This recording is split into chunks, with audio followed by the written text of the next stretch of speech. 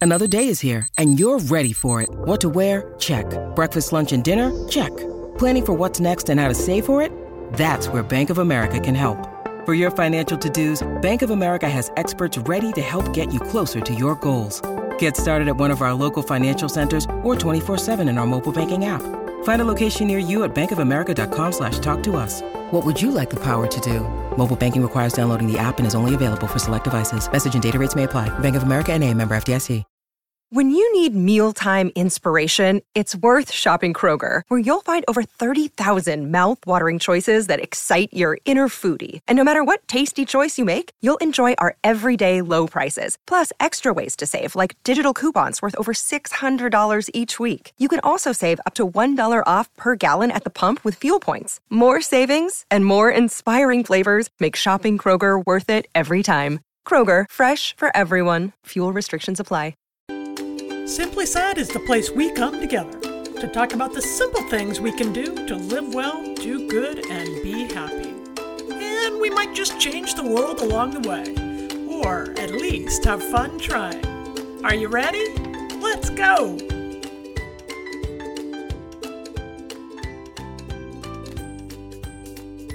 Hello, and welcome to Polly Campbell Simply Said, the podcast where we talk about practical ways. And by practical, I mean things that even I can do. And if I can do them, you can do them. To live well, do good, and be happy, and save the world, all in about 20 minutes. And today, I am super excited to have writer Nancy Davis Kho here for the S2 interview. And I'm thinking her wit and wisdom is going to inspire us today. Hello, Nancy. Thanks for joining us. Polly, thank you so much for having me on the show. I'm laughing already, and we haven't even started talking. Well, so that's a good sign. Yeah, that'll be fun. And no pressure. You got 20 minutes to tell us everything about yourself and save the world and inspire us. So you should be able to handle that, I think, right? That's like the Name That Tune challenge from hell. Oh, okay, I'll try. All right. Nancy Davis Kho is a freelance writer whose work has appeared in the Washington Post, San Francisco Chronicle, Us Magazine, The Rumpus, The Toast, and she covers the years between being hip and breaking one, which is totally me, at midlifemixtape.com and on the Midlife Mixtape podcast. And I've heard the podcast. Go to it, you guys. Listen, it's fun. It makes you think. It makes you feel not quite so alone in this hip breaking, trying to be hip thing. And what we're going to talk about today is Nancy's newest book called The Thank You Project, Cultivating Happiness, One Letter of Gratitude at a Time. And it's out now from Running Press. It came out a month ago in December or so. Is that right? Early December, yep. How's it going?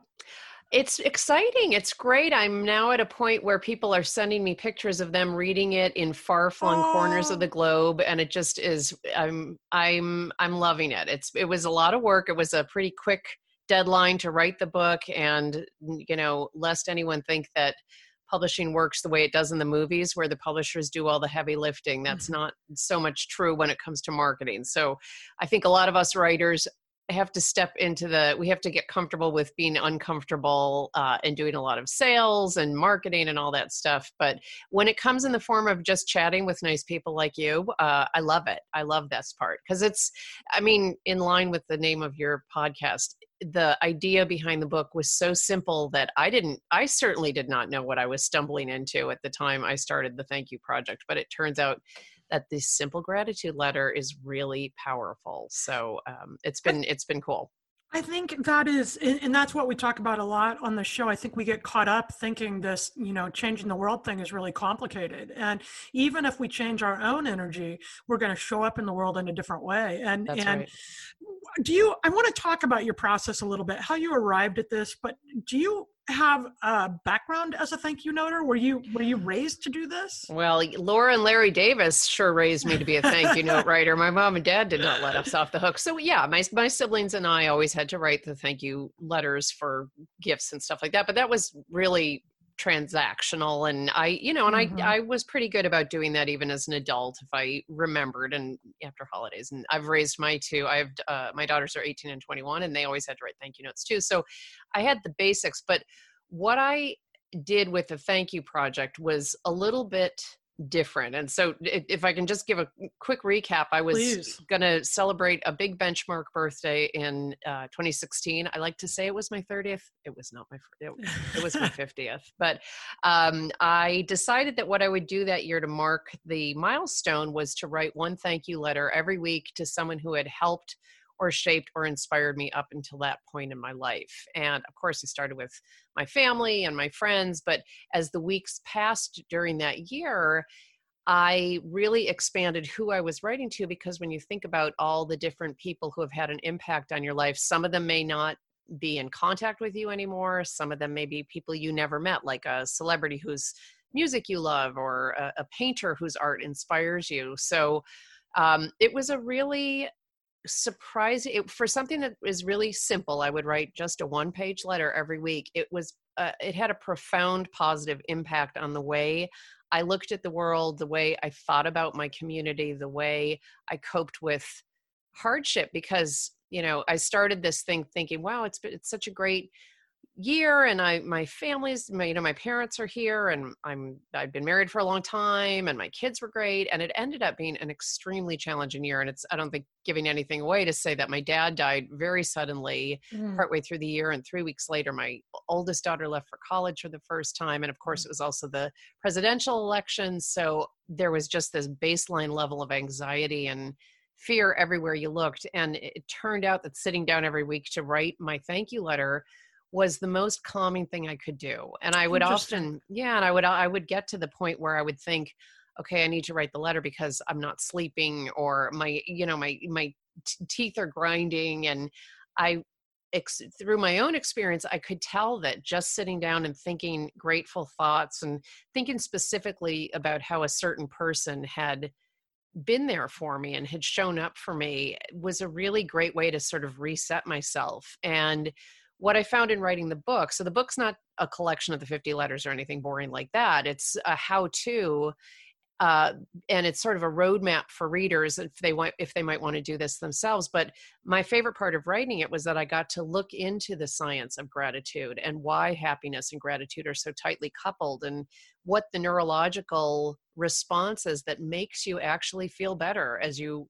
write these simple thank you letters. So it's a little bit of that too, where I think readers will come away understanding the physiological basis for this practice and why it works so well. I think I think gratitude is the most powerful thing that we can do. And I joke about it. Like, it only took me 20 years to figure it out, because I'm the type that it's so simple, it can't mean anything. Right. Boy, it is. Well, and I'm naturally resistant to, I'm a pretty pragmatic person. So I think I think probably if I had known at the beginning that this was going to be such a life changer, it would have been a little intimidating to me. But to sit down one week and write a thank you letter to my mom, who I'm very close to, but who has dementia, and to try to put it in terms that I hoped she could understand what she meant to me. And then to sit down the next week and write a letter to my dad, who was awesome. And he was so cute when he got the letter. He called me and said, "Oh, Nance, I loved it so much, I framed it." Oh, and wonderful. And so each week, it wasn't this giant project. It was one letter to a person who I was grateful for. And that's not that complicated. That's not overwhelming. Who did you decide before the get-go who you were going to write to? When you came up with this idea, did you write down 50 names? And did you know it was a book, or did that evolve as you, I mean, a writer always has a book perhaps, but did you evolve into that idea as you went forward? Well, I'll answer the second question first. Absolutely did not think this was a book. In fact, part of the reason I was writing the letters is because I had not been successful in selling a memoir that I'd written before this. I wrote a midlife music crisis memoir, which is still in a drawer. And what the editors who saw it said to me was, "There's not enough crisis in your life. Like, it's not a crisis of any kind. You don't really have challenges that you're talking about in this book." And after, of course, feeling extremely disappointed that I didn't sell a book that I'd worked on for 3 years, it occurred to me that this was actually good news.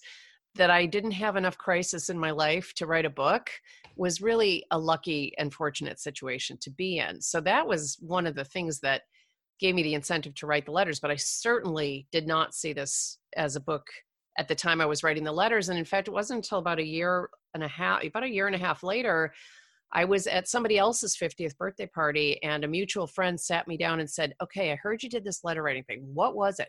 Who'd you write to? What did you put in the letter? And she asked me so many questions. I thought, oh, maybe it's not self-evident. And I knew how powerful it was. So I wanted to make it really easy for somebody else to do the same thing that I had done. And of course, I have to give the caveat that throughout the book, I say, this is what I did.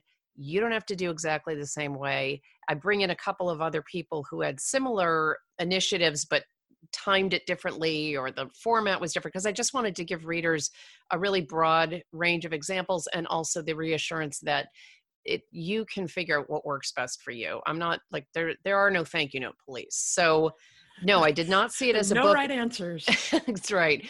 But when 2 or 3 other people also suggested that they would like to know more about how I did it. And that's when I figured out, well, maybe this is the book I'm supposed to write. I love it. It's awesome. Yeah. So that's the second answer first. Did I know who I was going to write to? I didn't. I knew I was going to do my family. I have a pretty big family that I'm close to. And so just family members alone probably took me through, almost number 20. And of course I had some close friends that I knew I would write to, but I didn't, so I made a list. I think I probably got up to 27, 28. Wow. And then I thought, I'm not going to know anybody else, but I'm not going to worry about it now. I'm just going to work on the first set of letters. And what's interesting in the science behind this is this term called positive recall bias. So a lot of us are wired with what's called negative recall bias. And that is the ability to find the terrible thing. And when you look out upon the landscape, you see the worst thing first. And that's actually an evolutionary advantage. It was very helpful for our cave women ancestors to see the saber-toothed tiger before anybody else did, because then she could hoof it out of there and, live to have a next generation. Right.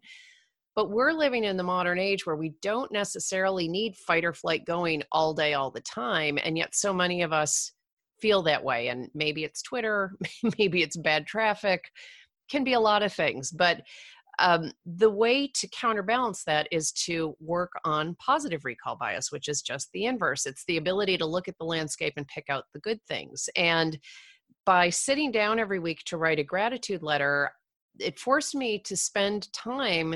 Let's say the letter was going to my nephew, Zachary. I'm just picking the name out of a hat. So he was my first nephew, and he was the kid I'm the youngest of 3. My siblings had kids earlier than I did.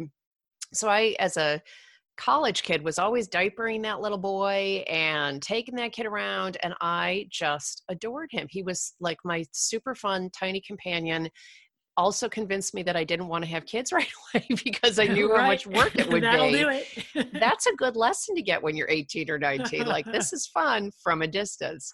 And he's also super sweet. He's a lot older than my kids, super sweet to my kids. And my whole family lives in New York. I'm in California. So my girls don't see their cousins all that often, but he's one of the cousins who just swoops them up and says, okay, you're back. You're part of the team again.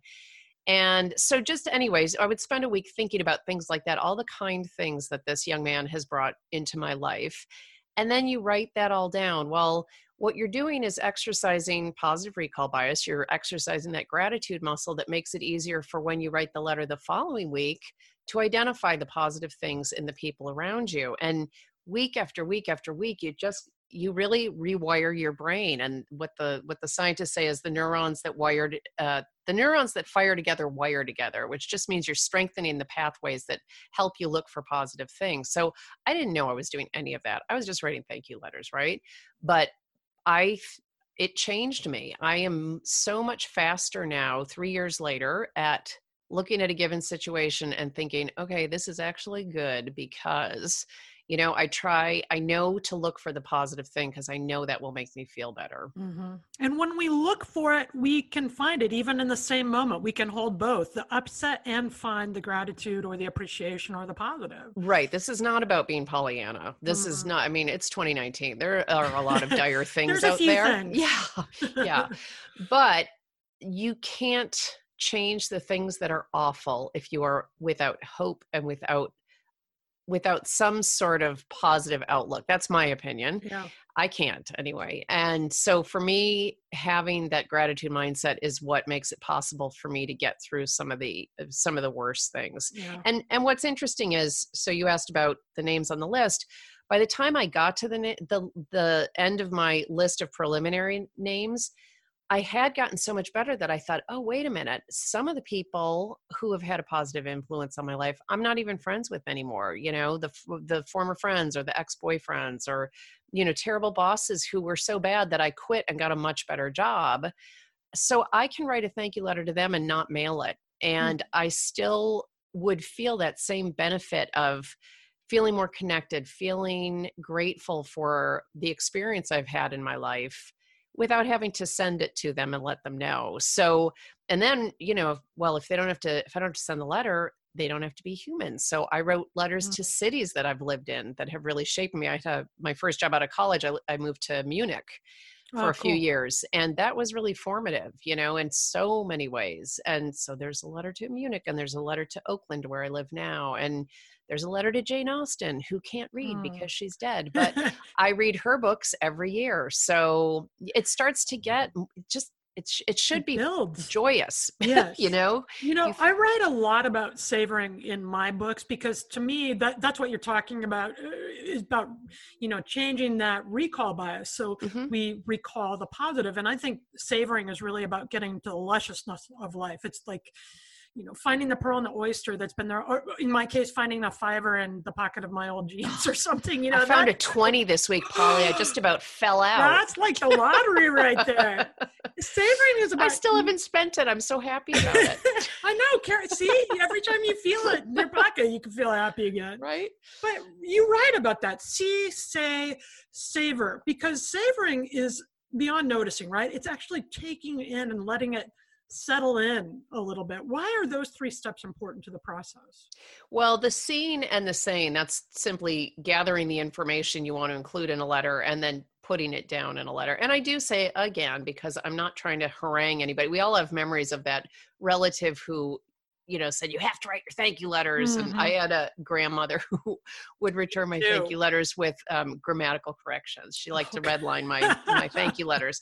So, but this is not a harangue. I hope you've read the book, so hopefully you agree with me. But no, it's not a harangue. It's a gentle way of thinking about this. Yeah, and even if you never write the letter, just going through the scene part and thinking about the positive things and the people around you has the same neurological benefits. So I just want to say, I think you should write the letters. That's why the step 2, say, is in there. But the savoring, I think, was really interesting. And again, something I didn't see coming when I started writing my letters. I kept a copy of every single letter I wrote. And that is my one harangue. If you write a letter, keep a copy of it. And the reason is that at the end of your process, however many letters you write, you have a stack of proof of people who have been good to you in your life.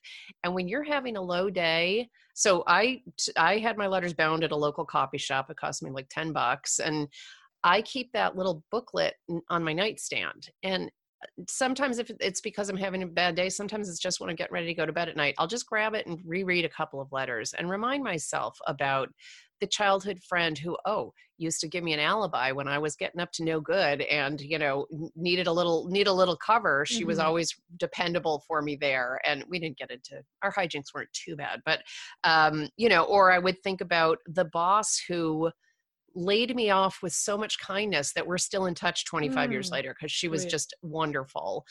And you're holding something physical in your hands that is proof to you that you are of value to other people. You are worth something to other people. And I think in a time of there's a real risk right now that we're all so connected. It's the big irony, right? We're all on our devices all the time, and yet people feel more isolated than ever. It's so easy to feel like you're alone. And this stack of letters is proof to you that you are not alone. You have not been alone. And it strengthens the relationships with the people you send it to. I think that's a really beautiful part of it too. And I don't always get asked about this, but people who got my letters loved them. Mm-hmm. And I heard, and I said to myself at the outset, I don't get to have an expectation of a response, right? Nobody asked me to write these letters. So whatever response I get, that's the response and that's it. Which I was going to ask you about, because I think that's a really important thing. You said you would not judge the response that you got from the process for you was writing the letters, and it was a gift, and whatever they did with them when they did with them. Okay. Yep. And yet virtually every single person said something that made me feel glad I'd written it. So in my dad's case, yes, he framed it. Not everybody framed the letter. But I heard some people wrote me back. Some people just when they saw me gave me a big hug, or just even a little text that said, I got your letter, or whatever. But virtually every single person was glad I sent it. And I've gotten this question from a couple of people early in the revision process. I'm pretty positive, outgoing person. It's probably coming through as I spit all over my microphone. But I had a couple people read it who are not wired like I am, because I wanted to make sure that this book felt inclusive to non-extroverts and former camp counselors. And a few people said, I think I would feel nervous to send letters to somebody who would say, what are you talking about? You're making a big deal out of nothing. I don't even know who you are. And I never had that experience. I checked with these other people who I interviewed who had done similar thank you initiatives. None of them had that experience. And then I looked at some literature, some scientific literature about this. And what researchers have found is that people tend to vastly underestimate the positive way in which their thank you letters will be received, and they overestimate how awkward it will feel to send it.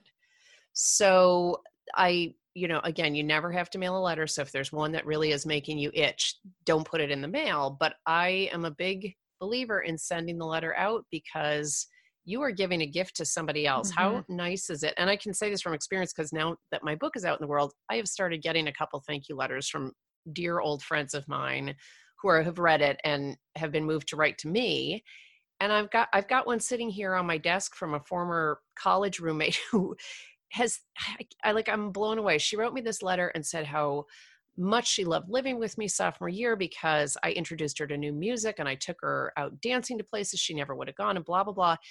All this time, I felt like she was the hero of our relationship, because I didn't have a roommate sophomore year. And this girl I barely knew said, hey, move in with us. I got a quad and there's only 3 of us. I didn't even know the 3 girls. And they were like, come on, you live with us. And we had a great year. And so all this time I've been thinking I was kind of the taker in that relationship. And it meant so much to me to hear that she thought that I brought something to her life too. I'm still a little teary just even thinking about it. I think this is just a win-win. You're going to feel so good by reaching out like this. And on the other end, there's going to be some, whether they share it with you or not, I don't think it goes unnoticed ever that somebody took the time. You did this on paper, right? Right. Yeah. Although I did type on a computer, just if anybody has terrible handwriting like me, that's not, you can't, nope, that's not an excuse. Can't get out of it for that. No. I would handwrite my signature and pray they could recognize my name. Who is this lady? What does that say? Hey, that brings us to the Simply Start segment. Nancy, every episode we try to give something, a tip, an idea, a practice that we can use right now when we stop listening to the show to get started on this practice. So if we want to start writing the thank you letters, what's one thing we can do today to get started? Okay, the one thing you can do today is pick anybody who has helped you, shaped you, or inspired you in the past, and think specifically about how they did it and what the impact has been on your life. That's it. Just think about it. I think you could write it down, but I'm not pressuring you. No pressure. Write it down. Write it down. Even just thinking about it, you are firing all those good, juicy neurological pathways that make it easier for you to start recognizing positive things in your life. So just pick somebody, an old friend, somebody who lives in your house with you, somebody you're not in contact with anymore, and just think about it and see how that makes you feel. Simply start. Come up with somebody who has helped you or you feel good about or you're grateful for, and just think about it. That's an easy way to step into the day, I think, and feel better. When you finish the podcast, just give yourself 2 minutes and just do that. And yeah, that's it. Great. Simply Nifty. This is the segment where I only talk about the things I use and love or practices, books. And, I want you to go out and pick up Nancy Davis Coe's book, The Thank You Project. I believe in gratitude. We've talked about it before here, and we'll talk about it again. Give this gift to yourself. And, if you're going to like a holiday party for the new year in January, I have some kids stuff coming up and I need to take a gift or follow up with my own thank you note. Tuck it in this book and drop it by. I think it's an inspiring read. I think it's funny and fun and so practical. You can start this today. And again, this is about helping how you feel in the moment, about feeling good energy, about feeling better, because I think when we feel better, we do better. And that is what changes the world in less than 20 minutes. Nancy, being here, any last minute thoughts? Just one. I want to mention, if anybody else out there is a Gen Xer like me who's listening, the book has playlists because obviously with mixtape in the name of both my blog and the Midlife Mixtape podcast, I am clearly very wired to be listening to music all the time. A lot of the chapters of the book are about different groups of people to whom you might want to write. And I said, please, please, please, can I include a playlist? And the illustrator knocked it out of the park. And bonus, you can find those playlists on Spotify. If you go to my website, www.davisco.com, DAVISKHO.com, there's a link right to the Spotify playlist so you can stream it while you're writing. Did you listen while you were writing your thank you notes? Oh, God, no. I can't ever listen to music. No, really? I think it's the writer brain. I get either. So focused on the lyrics. I can barely cook when I'm listening to music because I'm trying to sing along and what are they saying there? So it's funny. I was just talking to a friend of mine who's a musician. He said, I never hear the lyrics. I'm listening to the music. And I'm like, I barely hear the music. I'm listening to the lyrics. You write a thank you note to one of your favorite bands? Yes, I wrote to Neil Finn, who was the lead singer for Crowded House and Split Enz, if anybody remembers them, because I'm such a fan of his music that I actually took my family to New Zealand to the town where he was born, which was an amazing trip. And then I won a trip to the Grammys because I wrote an essay about him. So he got a thank you note. And then I ended up writing one to the live music industry because I go to a concert every month. And I had thought, well, I'll write to all these individual performers. And then I realized I don't have 10 years for this project. So I just lumped them together and wrote one for the live concert industry because I love going out to see shows. Well, this has been totally fun. Thanks, Nancy, for being with us. Good luck with the book. Thank you, Polly. I really appreciate it. Give us that website. I'm looking for it. You can hear my papers shuffling. It's Davis Co. is kind of the front door to get to my blog and podcast and book and everything. So it's www.davisco, that's DAVISKHO.com. And the book is The Thank You Project, Cultivating Happiness, One Letter of Gratitude at a Time. Check it out. I think thank you notes, I think spending some time thinking about the people you love and appreciate and those who have brought you where you are today, it's just going to leave everybody feeling better and help you live well, do good, and be happy.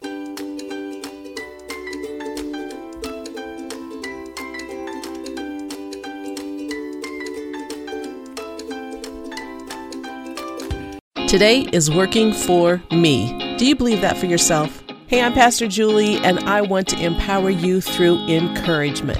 Inviting you to my podcast, Big Truth Encouragement, where I unpack living a faith-filled life. I created my podcast for the ladies, but gentlemen, you'll gain something too. So I invite you to listen to Big Truth Encouragement on Electricast and any platform where you listen to your podcast.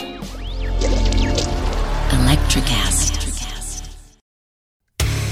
Hey there, I'm DC. I host the rock podcast, Back to the Arena, The Interviews. It's about a 30-minute podcast where I talk one-on-one with a band who has released new music. You can find us on all the best podcast sites like Spotify, Apple, Google, iHeartRadio, and more. If you're a rock fan like me, subscribe today to Back to the Arena, The Interviews. Electricast.